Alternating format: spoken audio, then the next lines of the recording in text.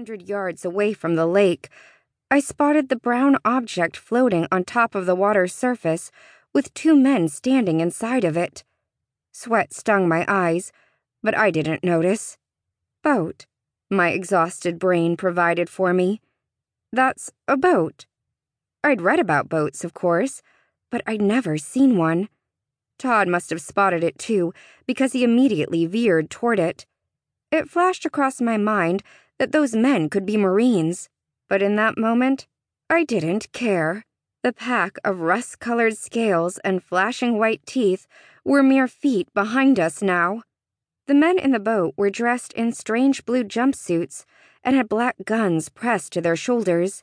As we approached, a flash of red erupted from each barrel, and I heard an angry shriek as a spray of sand pelted my back. The men fired again as we raced into the icy water. The cold was so shocking after the heat of the sand that it would have taken my breath away, if I'd had any left to take.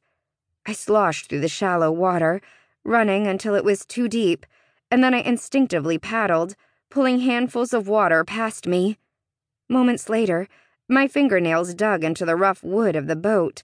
One of the men grabbed the back of my tunic and heaved me up over the edge, while the other stood firing shot after shot into our would-be assailants. Todd and Sean landed on top of me as they too were hauled in.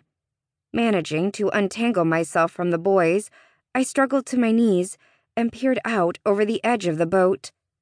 The dinosaurs were slumped across the beach, their legs stuck out at all angles and their mouths hanging open. There had to be at least 10 of them, their eyes vacant. I realized suddenly that the only sound I could hear was the water lapping against the side of the boat, and the silence seemed deafening after the ear-splitting roars of moments before. The two men lowered their guns as Todd and Sean pulled themselves to standing positions. "Are they dead?" Sean wheezed, running a trembling hand over his face. "Please tell me they're dead." "Of course they're not dead," said one of the blue jumpsuited men, as though this should have been obvious, leveling his serious gray eyes on us. "They sure look dead to me," Todd commented, spitting a gob of sand into the water. He shoved his hands into his hair and tousled it roughly, sending a mist of grainy sand over Sean and me. "They're just tranquilized," said the other man with the gun, turning to inspect us.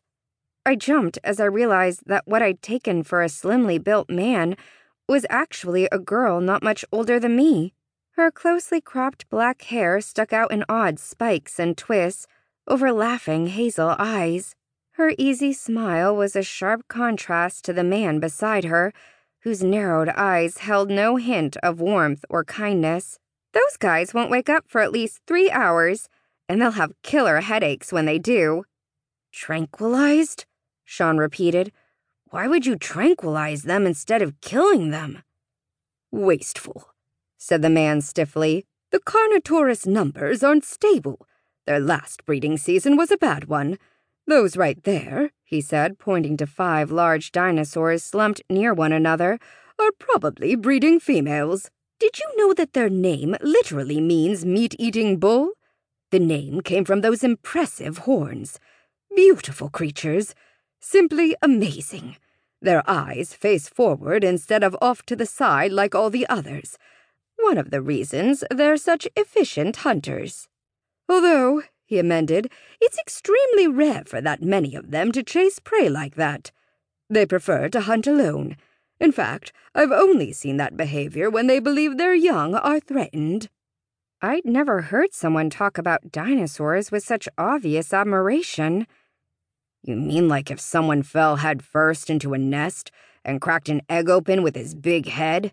Todd grumbled, glaring at Sean. "Right," Sean said, "because I meant to do that. It was loads of fun on this end. By the way, why did you rip my shirt off?" he asked as he attempted to scrape the layer of sand off his neck and shoulders that the lake water hadn't already rinsed off. "Because I was trying to avoid that," Todd said, pointing to the beach full of not-dead dinosaurs. He shook his head in disgust. "Obviously, it wasn't enough.